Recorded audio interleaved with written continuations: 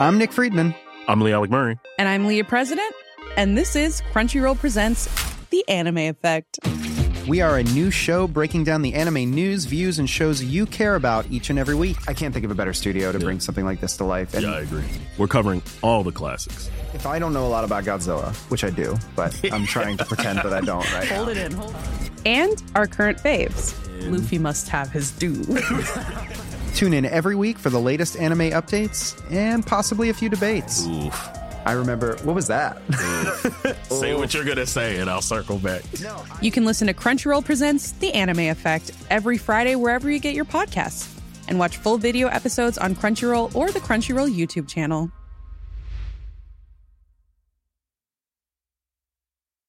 Normally, being a little extra can be a bit much. But when it comes to healthcare, it pays to be extra. And United Healthcare makes it easy with Health Protector Guard fixed indemnity insurance plans. Underwritten by Golden Rule Insurance Company, they supplement your primary plan, helping you manage out-of-pocket costs without the usual requirements and restrictions like deductibles and enrollment periods. So when it comes to covering your medical bills, you can feel good about being a little extra. Visit uh1.com to find the Health Protector Guard plan for you.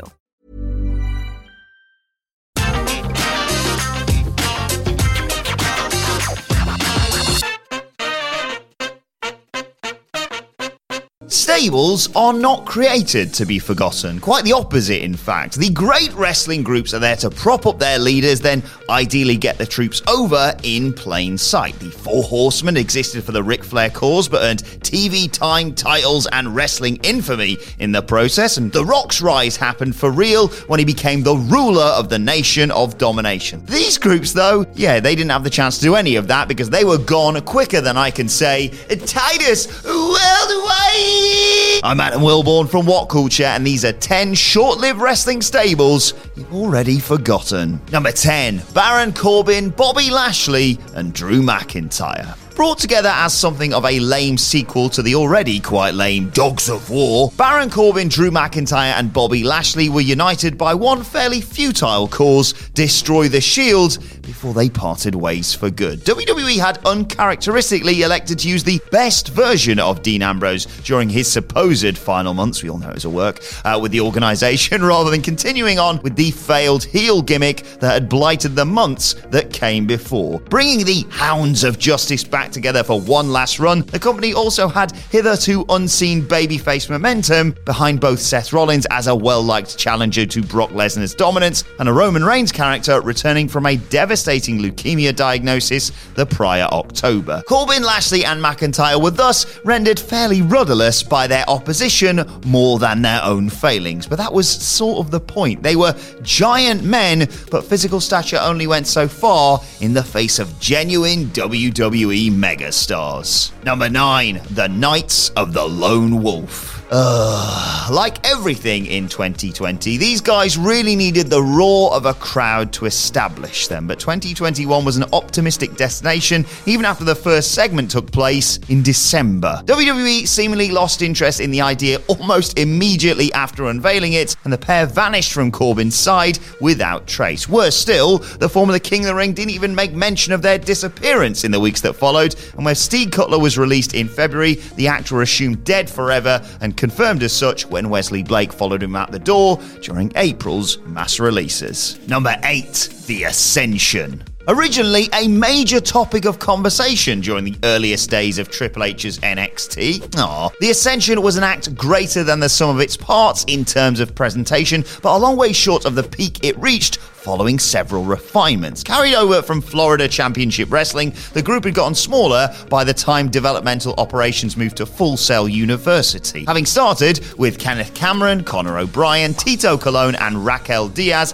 as a theoretically dominant group. The group disbanded, having failed to make much of an impression, with the name sticking around until Cameron and O'Brien adopted it for their doubles act as WWE Upton moved from Tampa to Florida. Finding its final form with O'Brien and Rick Victor, the tag team variant felt a long way removed from its roots as a rather pointless entity on a localized Floridian show almost nobody watched. Hard to know if it was better or worse than how they ended up.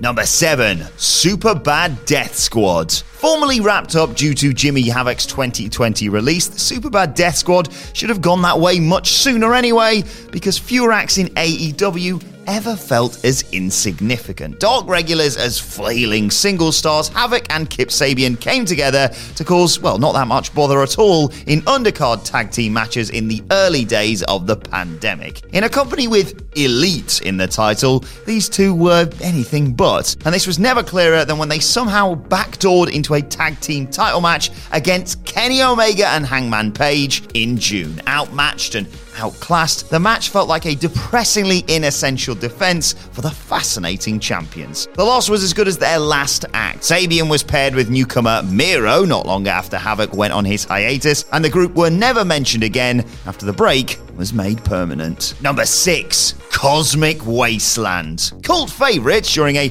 particularly strange period in Cody Rhodes' professional life, the Cosmic Wasteland was effectively an acknowledgement from the company that they managed to fail 2 acts at the same time. It's almost impressive, isn't it? The Ascension had long been decimated literally and figuratively by WWE's main roster booking by the time they came together, with the equally adrift Stardust, wonder what he's up to nowadays, to form a group that may as well have been called Space for all the sense it made. The three of them had painted faces and a confusing lexicon, but this was neither the experimental WWE of the 80s nor even the desperate one of the mid-90s. As a company, the place was comfortable and the whole gimmick registered as nothing more than a pithy comedy bit as a result. Very little of the scripting made sense anyway, but WWE almost never booked them in programs worth investing in, and Cody's departure in 2016 thankfully brought the stupid experiment to an abrupt halt.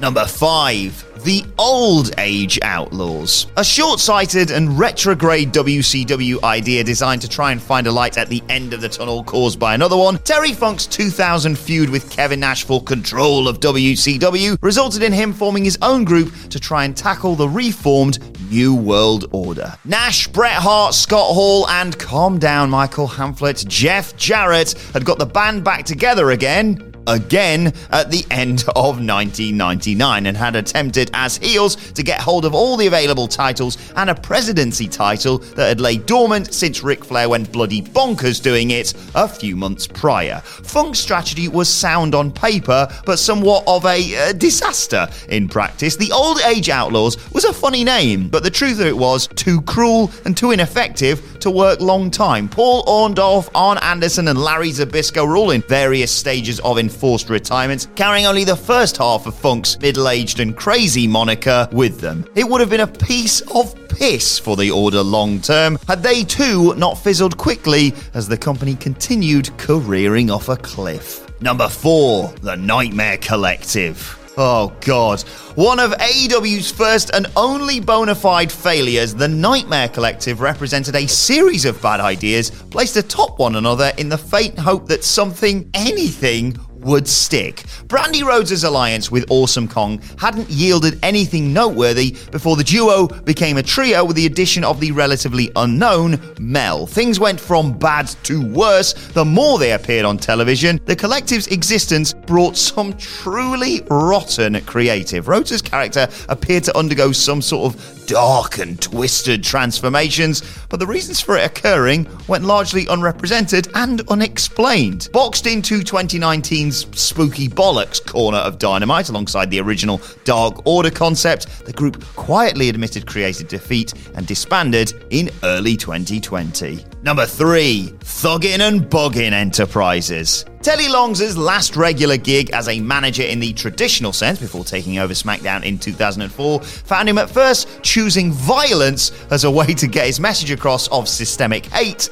in WWE. Predictably, this was all a little too sensitive for the company to properly address, begging the question why they even bothered in the first place. But bother they did, and Thuggin' and Buggin' Enterprises were born as a bland Monday Night Raw heel unit. Having dumped D'Lo Brown as his first client, Long picked up Rodney Mack and later Mark Henry, Chris Nowinski, and a select few others to gamely fight oppression in an organisation that's typically made baby faces out of the oppressors. Almost never in contention for titles or even bothering in a business of the Red Band's moribund heroes at the time, their year-plus run has been lost to decades of similar content spew. Number 2, EV 2.0. A slightly tragic rebadging of some ECW legends 5 years after everybody had lost interest in that slice of 90s nostalgia. EV 2.0's name didn't even carry with it the threat the hardcore legends might once have done. Extreme violence reeked of the sort of copyright-avoiding terminology TNA was stuck with every time they pathetically leaned on old concept. Raven, Stevie Richards, Rhino, Tommy Dreamer, Mick Foley, and select others had hung on from a revival pay-per-view in 2010 following an angle that started with them battering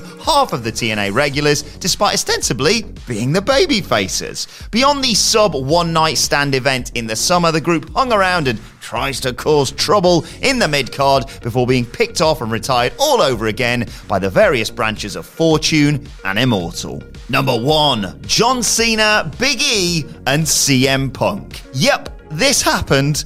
An anti-Shield task force there to theoretically elevate relative newcomer Big E Langston and neutralize the Authority's heel threat as a nice Christmas present for the audience. The short-lived trio of Cena, E, and Punk are survived by a particularly spunky promo on the December 23rd, 2013 edition of Monday Night Raw. Punk noted it was rare he'd show such humility, but as a paid and made babyface at the time, he had some fun with the bit, confirming for Renee Young that his muscle-bound partners came as early gifts from Santa himself. It was one of the last times in the company he'd looked particularly thrilled with anything before his acrimonious departure. An absolute blast of a main event ended, yeah, you guessed it, without a finish, but Langston very nearly had Roman Reigns pinned for the predictable schmoz. The long-forgotten trio got the last laugh on the night, toasting the sort of joy the summer of burying Daniel Bryan had persistently taken away. Head over to Hulu this March, where our new shows and movies will keep you streaming all month long. Catch the award-winning movie Poor Things, starring Emma Stone, Mark Ruffalo, and Willem Dafoe. Check out the new documentary, Freaknik, The Wildest Party Never Told, about the iconic Atlanta Street Party. And don't miss FX's Shogun, a reimagining of the epic tale, starring Anna Sawai. So, what are you waiting for? Go stream something new on Hulu.